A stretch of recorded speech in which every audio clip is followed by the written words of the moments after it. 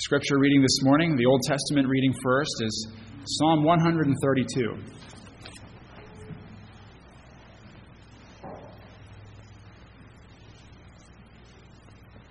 Psalm 132. Lord, remember David and all his afflictions, how he swore to the Lord and vowed to the Mighty One of Jacob. Surely I will not go into the chamber of my house or go up to the comfort of my bed. I will not give sleep to my eyes or slumber to my eyelids until I find a place for the Lord, a dwelling place for the Mighty One of Jacob. Behold, we heard of it in Ephrathah. We found it in the fields of the woods. Let us go into his tabernacle. Let us worship at his footstool. Arise, O Lord, to your resting place, you and the ark of your strength. Let your priests be clothed with righteousness, and let your saints shout for joy. For your servant David's sake, do not turn away the face of your anointed. The Lord has sworn in truth to David, he will not turn from it. I will set upon your throne the fruit of your body. If your sons will keep my covenant and my testimony, which I shall teach them, their sons also shall sit upon your throne forevermore. For the Lord has chosen Zion. He has desired it for his dwelling place. This is my resting place forever. Here I will dwell, for I have desired it. I will abundantly bless her provision. I will satisfy her poor with bread. I will also clothe her priests with salvation, and her saints shall shout aloud for joy. There I will make the horn of David grow. I will prepare a lamp for my anointed. His enemies I will clothe with shame, but upon himself his crown shall flourish. And our New Testament reading from the Gospel of John, John chapter 14, verses 18 to 24. Before I began this reading, we saw there in Psalm 132, in the beginning of the psalm, it talks about how David was the one who desired to build the Lord a permanent dwelling place in Jerusalem, in Zion. He wanted to build the temple. The Lord ordained that his son, Solomon, would be the one to actually build that temple. But that psalm there is celebrating God's desire to dwell with his people, to make his home with his people in Jerusalem, in the temple at Mount Zion. So let's turn now to our New Testament reading, John 14, verses 18 through 24. This is God's very word, brothers and sisters. I will not leave you orphans. I will come to you. A little while longer, and the world will see me no more, but you will see me. Because I live, you will live also. At that day you will know that I am in my Father, and you in me, and I in you. He who has my commandments and keeps them, it is he who loves me. And he who loves me will be loved by my Father, and I will love him and manifest myself to him. Judas, not Iscariot, said to him, Lord, how is it that you will manifest yourself to us and not to the world? Jesus answered and said to him, If anyone loves me, he will keep my word, and my Father will love him, and we will come to him and make our home with him. He who does not love me does not keep my words, and the word which you hear is not mine, but the Father's who sent me. Let's pray together.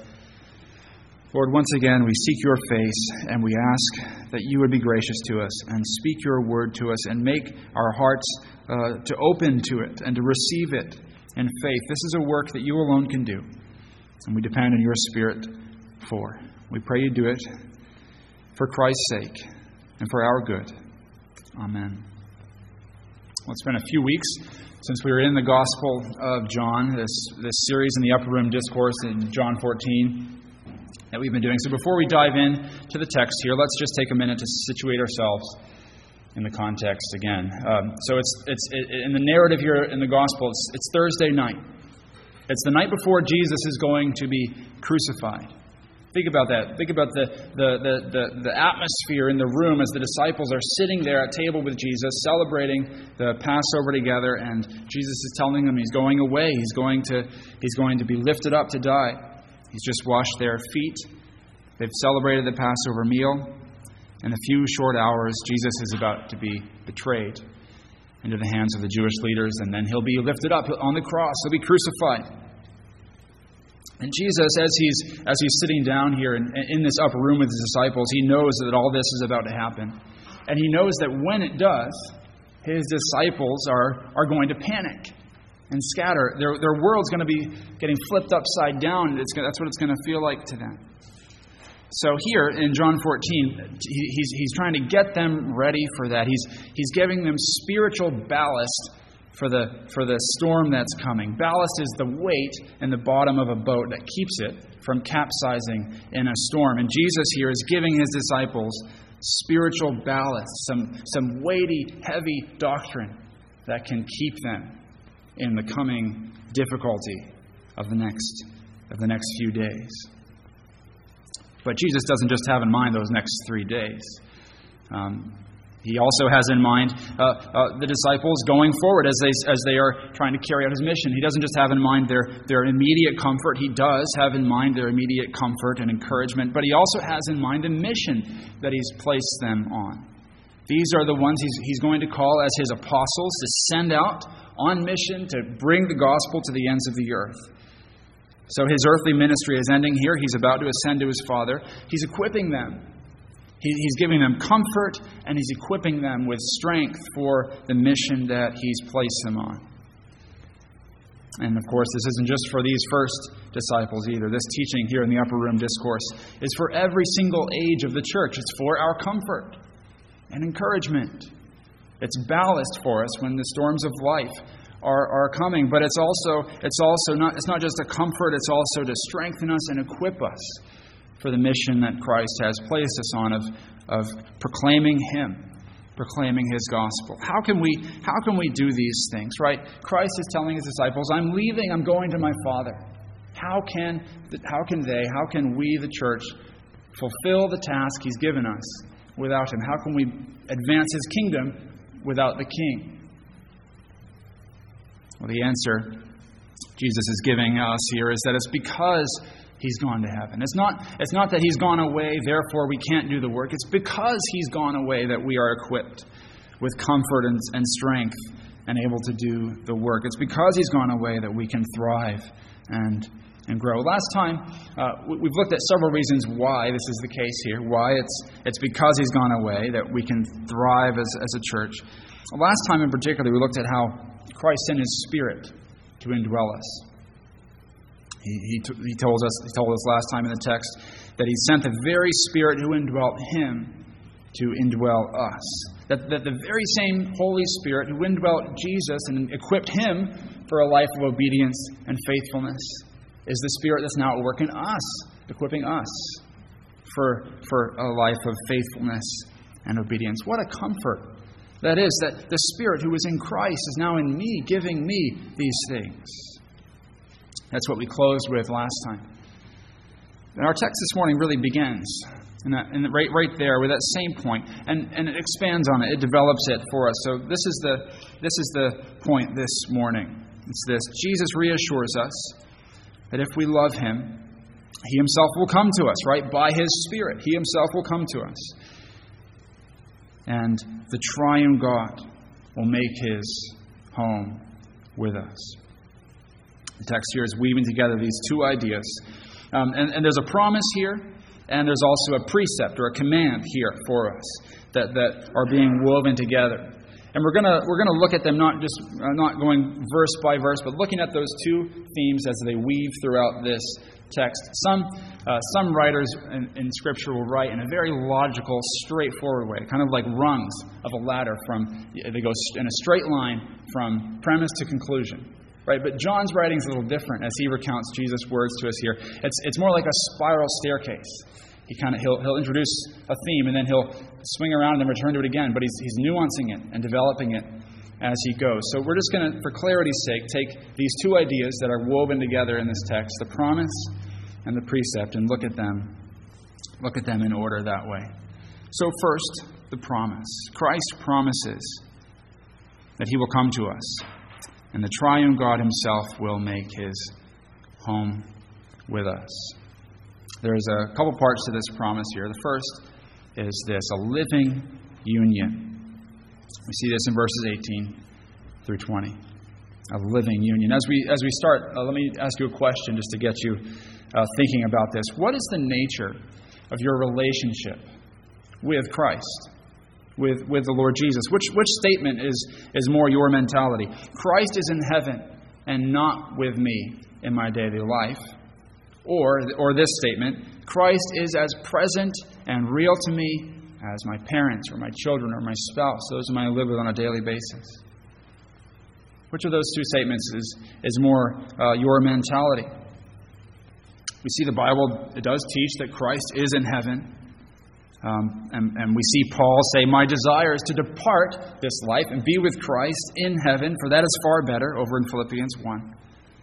But what Jesus is emphasizing to his disciples here in John is that we already have a real and living relationship, a union with him, already in this life. Jesus says here to his disciples, listen to his words here in verse 18, I will not leave you as orphans. I will come to you. Jesus is present with us. This is something we already enjoy. I don't think he's talking about his resurrection here, or at least not primarily, or his final return at the last day.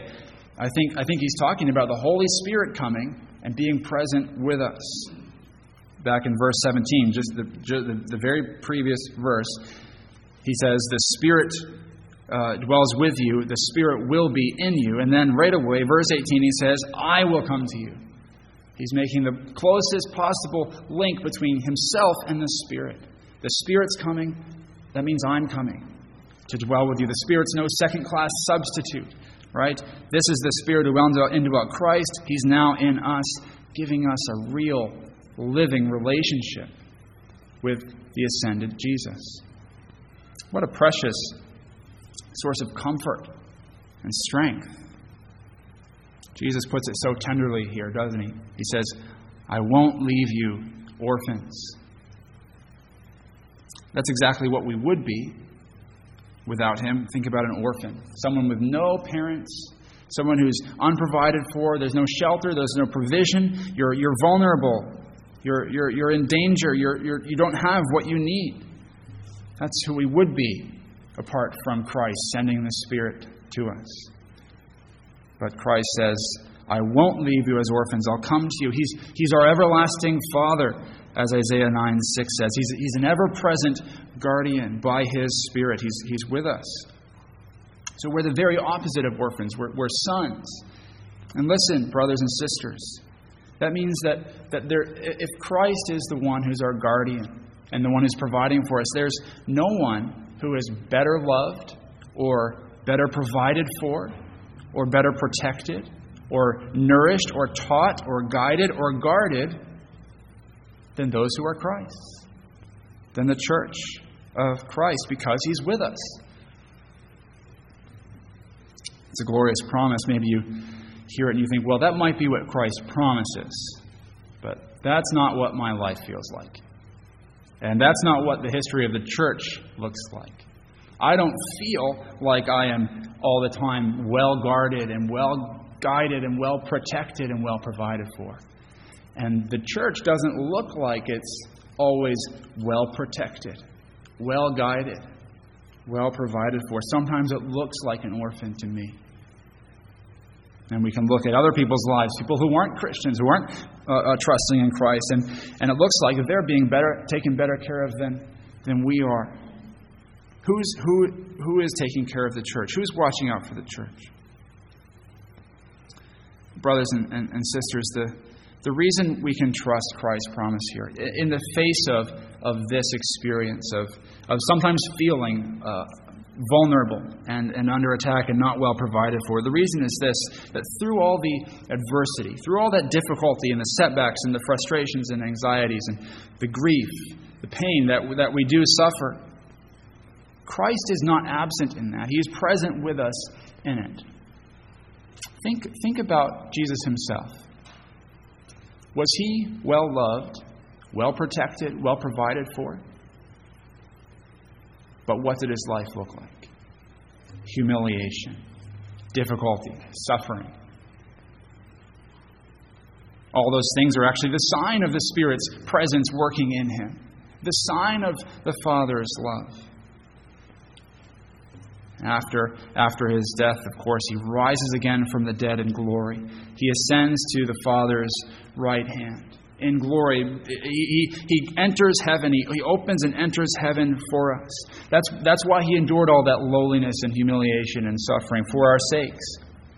And this is the aim that God has for every single part of our life, in all that adversity and grief and challenge, that we might be brought like Christ, by Christ, to heaven, to a fuller joy, to a better reward than anything we could have here. Right? What God is doing for us now, keeping us and guarding us now, is not from physical harm, or not from these sorts of dangers, not from being marginalized or challenged or grieved. But He's guarding us from falling away. And He's keeping us for an eternal inheritance, something that's far better than anything we could have in this life.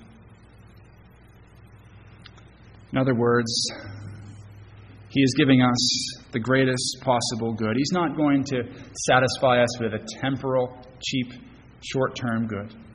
He is working in us likeness to Christ and an eternal good. So yes, He is keeping us and guarding us. We are well provided for. The church is well provided for by our Savior. He's bringing us eternal life, not this life. He's bringing us eternal life. That eternal life is exactly what Christ brings up next with His disciples. Verse 18, He's told us that we have this relationship with Christ, this spiritual union with Christ, present with us by His Spirit. Then at the end of verse 19, He tells us something further about this union with Himself. He describes it as life, rooted in His own life. He says, "Because I live, you will live also." He's been talking about His Spirit coming, giving us a relationship, a union with Him. Now He tells us that this union is a living union. It's rooted in His life, and it produces life in us. And what a promise, right? What a promise it is that Christ would make His disciples the night before He's crucified. They're about to see Him nailed to the cross and buried in a tomb. And He's telling them, "I live." What does He mean when He says to them, "I live"? He's not just saying that I am physically alive, is He? No, He's saying more than that. He's saying, I am life itself. He said this earlier in John, right? John 11, He raises Lazarus from the dead. He says, "I am the resurrection and the life." He's the source of all life. He is the source of resurrection life. After Jesus dies, He is raised from the dead in a new body. He enters eternal life as the God-man. And on the basis of that, He opens eternal life for all who are trusting in Him. "Because I live, you also will live," He says. What does this mean for us? Well, Jesus is saying eternal life is found in Him. It's found in Him. And it's not like He's a fountain of youth that we go and we take a drink and it's like a commodity. It's something He gives us and then we go on with eternal life, separate from Him. No, He's saying, "I am eternal life. You find life in Me, in that relationship, that union with Me." Right? In John 15, just a few verses later, He's going to tell His disciples that He is the vine, the tree, and they're the branches. Right? That life is found in being connected with Christ. Brothers and sisters, are you connected, united to Christ, with His Spirit indwelling you? Then if you are, He says to you, "Because I live, you also will live." With this eternal life. The eternal life doesn't start for the believer after death. Eternal life starts when we are united with Christ. He's already been raised. And that resurrection life is at work in us even now. Now it's not yet worked out into our physical bodies or this physical creation. We continue to get old and get sick and fail and die and suffer. But in all these things, the principle at work in us, right, the sap that's flowing through us, isn't death anymore. It's life, because we're united to the ever-living one. What a comfort that must have been to the disciples as they looked back on this night. I'm sure later on in their ministries, as they wrestled with challenges and setbacks and difficulties, and as they ached with homesickness for Christ in heaven, these words came off into their minds to encourage them and strengthen them. Christ is alive. We will live also in Him. We have eternal life in Him. Paul reflects on this same truth over in 2 Corinthians 4:16. He says, "So we do not lose heart. Though our outer self is wasting away, our inner self is being renewed day by day." This is why we don't lose heart, Paul says. Because even though the residual effects of death, yes, they're at work in our bodies, our outer selves, the more important thing is this: life is the principle at work in me. Christ's life is the dominating thing, the sap flowing through me. It's easy to lose heart. It's easy for discouragement to set in. And in these bodies, this life is so often a life of decline, of growing weakness and growing inability. You can feel like death is exactly what is at work in us. But Christ says, "Because I live, you will live also." We are united to the ever-living one. His life is at work in us, brothers and sisters. So do take heart. Because of your union with Christ, you will not die. Though your body die, you will not die. Christ Himself has said so. This is the living union we have with Him. So Christ says, "I'll come to you by my Spirit. I'm going to give you life, eternal life in myself." And He goes on describing this promise for us. And He develops it even further in the next part of our text. We've been talking about the promise He's telling His disciples, He's making us here. The second part of the promise that He gives here is this: the Triune God Himself will make His home with us. This is what Jesus emphasizes next in verses 20 and 23. So here's verse 20. "At that day you will know that I am in my Father, and you in me, and I in you." And then verse 23. "If anyone loves me, he will keep my word. My Father will love him, and we will come to him and make our home with him."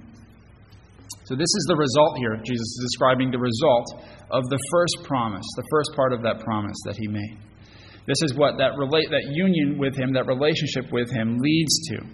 It leads to communion, fellowship, not just with Christ, but the whole Trinity, the Triune God, Father, Son, and Holy Spirit. And this might be the most staggering thing Christ has said yet. He's telling us, you will have fellowship with the very persons of the Godhead, Father, Son, and Holy Spirit. He says here that He's in His Father as the eternal Son of God. He has this perfect relationship with His Father as the eternal Son. They've been dwelling forever, from all eternity, in a relationship of perfect love. And He says, and now you're in me, and I'm in you. So you're part of that relationship now. You are being brought into the relationship between the persons of the Godhead in Christ. That relationship, that fellowship of love. Now, of course, we're brought into that relationship as creatures. We're not divinized. We don't enjoy the kind of fellowship the Father and the Son and the Spirit enjoy with each other because they're of a different kind. They're the Creator. We're the creature. But nonetheless, we're brought into a sweet relationship with Him. What's this like? I was trying to think of an analogy for this. My boys are at that wonderful age when what they want most in all the world is to be with Mom and Dad. Waking or sleeping, they want to be with Mom and Dad. And not just with us separately, but with us together. They love it when we are all together as a family. Now, Mom and Dad have a relationship that the kids aren't part of. Right? The kids and the parents aren't equals. But the children love to be brought into the family, brought into the love and the friendship between the mother and the father. That's what they love most. That's a bit what this is like. We're brought into fellowship with the persons of the Godhead. Not as equals. We always stay man, but nonetheless, we're brought into this fellowship and we can taste of this goodness and love which the Father, the Son, and the Spirit share. That's verse 20. Verse 23 then circles back to the same idea, but expands on it. Not only are we going to enjoy this wonderful fellowship with the whole Godhead, but He will actually, the Triune God Himself will come and make His home with us. Jesus tells us here, we're going to be the beloved dwelling place, the home of God. We've seen this in the Old Testament reading, Psalm 132 we read earlier, this Old Testament theme of how God dwells with his people in the temple. We read there in Psalm 132, the Lord says that Zion, Jerusalem, where the king is, where the temple is, that's where he wants to have his dwelling place. And then the New Testament comes along, Christ comes along, and he says in John that the temple's been pointing to him all along. We see this earlier in John's Gospel, John 2:21. Jesus was speaking about the temple of his body. So he's the one who's filled with the presence of God, where God dwells with man. But then, not only is this applied to Christ, it's also applied to the church. 1 Corinthians 3:16, do you not know that you are God's temple, and that God's Spirit dwells in you? So as the church is united to Christ, the true temple, the Spirit fills us, and God dwells with us, makes his home with us. That's what Christ is promising here. You will be the place where the Father, the Son, and the Spirit, the Holy Triune God, dwells. We're going to make our home with you. How can that be? How can the holy God make his home with unholy sinners? Well, it's in Christ. Because Christ has made atonement for our sins. He's died for the forgiveness of our sins. He's lived this life of righteousness counted to us so that God can, the holy God, can make his home with the people that he's made holy to himself. So God has chosen us as his beloved dwelling place. We are the very dwelling place of God. So brothers and sisters, consider the fullness of the promise that Jesus is making his disciples, making us here in these first verses of verses 18 to 21 and verse 23. He's saying, I'm going to come to you by my Spirit. You're not going to be orphaned and alone. It's going to be a union based out of my eternal life. That life is going to be working itself out in you. And the triune God is going to bring you into fellowship with himself and make his home with you. He's going to make you part of his family. These are glorious promises. There's so much comfort here for us and so much strength here for us for the task Christ has called us to. But we need to see one more thing in our second point, and that's who are these promises for? Who gets to own these promises? And so yes, that's a promise for me. Because we see here, the promise is not made without distinction. This is not a blank check. There are some who receive this, Christ says. There's some also who won't receive this. So let's look at this second point here. The precept here, the command that Jesus gives. You must love me and obey me. Here Jesus sets up this distinction. On the one hand is the world. The word world in John is almost always negative. It refers to the realm of unbelief and sin and being in rebellion against God, rejection towards God. It's the realm that's dominated by Satan. The ruler of this world is coming, Jesus says at the end of John 14. He says, in the world you will have tribulation, at the end of John 16. So the world is the place of enmity towards God in John's Gospel. This is how the world responds to Christ. They're blind to him. Verse 19 says that the world will see me no more, Jesus says. Of course, he's about to leave. They're not going to see him in a physical sense, but there's more going on here. He's saying, it's because they have not seen me in a spiritual way. They're not going to see me any longer at all. They are blind to who I am. They're unable to see who I really am. This blindness that the world has leads to a hatred of Christ, a rejection of him, and then disobedience to him. Jesus says in verse 24, those in the world do not love him. Those in the world, therefore, don't obey him. It's interesting there. Jesus defines love as obedience. If you obey him, it's the proof of your love. If you disobey him, it's the proof of your hatred of Christ. Many will claim to love the Lord Jesus, right? Many in our day will still claim, yes, I love Christ. I love him. I love his teaching. But do they obey him? Do we obey him? Obedience, that's the mark of the true disciple of Christ. Obedience flowing from a heart of love is the mark of the one who will receive what Christ has promised here. He says, these promises are for my disciples, those who love me and obey me. Verse 21 makes this clear. He who has my commandments and keeps them, it is he who loves me. Verse 23, if anyone loves me, he will keep my word. So brothers and sisters, do you love the Lord Jesus Christ? Do you obey the Lord Jesus Christ? Do you keep his commandments? What are the commandments of Christ? It's the entire moral law of God. It's the command to love God with all your heart, soul, mind, and strength. To love your neighbor as you love yourself. Jesus has just demonstrated this self-sacrificial love to his disciples by getting down and washing their feet. He's about to go demonstrate it a lot further in his death on the cross for them. And he says, love one another as I have loved you. That's one of the commandments of Christ. We can think of the Ten Commandments and all their implications, all they command us to do and not to do at a heart level, at a word level, at a deed level. See, Jesus seems to have in mind here the whole scope of discipleship. He wants disciples who don't just give him a little obedience here and there, but a life of obedience. Is that how you see your whole life? Under the heading, obedience to Christ, a disciple of Christ. This should be how we understand ourselves, how we think about ourselves. Yes, I'm a husband, I'm a father, I'm an employee, I'm a son, a brother, a citizen, a neighbor. But in all of these things, and over all these things, I am a Christian.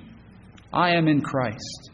I am following Christ. And to love him and obey him is my constant priority. So how do we respond to Jesus' command here? He's just given us this glorious promise to come and be with us. That God will love us and make his home with us. But now we hear this. He says, this is for those who love me and obey me with that life-full discipleship. Sounds like a condition. If I don't love and obey Christ like that, then this promise isn't for me. And it's sort of like one of those tracts you pick up. It looks like a $100 bill on one side. You pick it up, you turn it over, and it's just a tract. Right? There's no real cash. Like it was too good to be true. And it's like Jesus, it can feel like he offers us this promise here, but then he pulls it away just as you were about to enjoy it. He said, you don't qualify. Sorry, you don't qualify. Is that what Christ is doing here? By giving his disciples this promise and then saying, if you love me and obey me. No, that's not what he's doing. I think we're supposed to respond in two ways to Jesus' command here. I think first we're supposed to hear this, and then we're supposed to be devastated. Because we don't qualify. I mean, that's right. We don't qualify. My life is not this life of obedience and love. A whole life of following Christ faithfully. My life all too often looks a lot more like the world that doesn't see Christ, that hates Christ, and doesn't obey Christ, than the life of a disciple. So we should look at this and feel disqualified first. That's where we should start. But we shouldn't stay feeling disqualified and discouraged and devastated. Because what has Christ been doing every single minute of this upper room discourse? He's been fixing our attention on himself and on his sufficiency for us. What has he said so far? He says, I am the way and the truth and the life. No one comes to the Father but through me. No word there of our participation in our earning God's favor, getting to the Father. No, this is something Christ does for us. He says this then to his disciples in this same passage in John 14. Whatever you ask in my name, I'll do it. He said to us, I'll send you another helper to be with you forever. I promise to give you everything you need for faithful obedience to me. And what is he about to do? He's been saying these things, encouraging us. What's he about to do? He's about to go in John 17 and pray that not one of the disciples would be lost. And then he's about to go to the cross and secure salvation for all his own.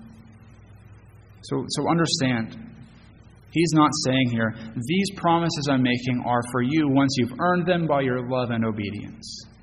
Now go and with the help of he's saying, I have earned these promises for you by my love and my obedience. Right? Christ doesn't point us first to obey and then he'll bless us with the promises. No, he's saying, I've earned these things for you. They are yours because of me. And then he says, now, listen, I'm going to equip you with my Spirit for these things. You're not on your own to go and love me and obey me. No, I'm going to send my Spirit, my very presence, to be with you, to give you the ability more and more to love me and obey me. The love and obedience we're called to. It's not the root of salvation, it's the fruit of it. It's not the cause of new life, it's the result of that new life that Jesus says will be in us because of his life. So, brothers and sisters, Christ calls us here to commit ourselves to love him and obey him. So do that this week. Be a disciple of Christ. Say, that is who I am this week. I'm going to follow him. So get in his word. Pray over his word. Marvel at who he is and love him and read his commands and obey him. Don't live like the world. Live like a disciple, a follower, a student, sitting under the teaching of Christ and following what he commands you to do. Does that seem like too much? It should. Christ promises his Spirit to strengthen us and help us, and he promises his presence to be with us. So ask him and take heart. We are not orphans. Remember the promise Christ gives us in this very text. He is working his life in us. He has come to us by his Spirit. In him, the Triune God dwells with us and has made his home with us. So let's draw strength from these promises and pursue a life of loving obedience to our Savior together. Let's pray.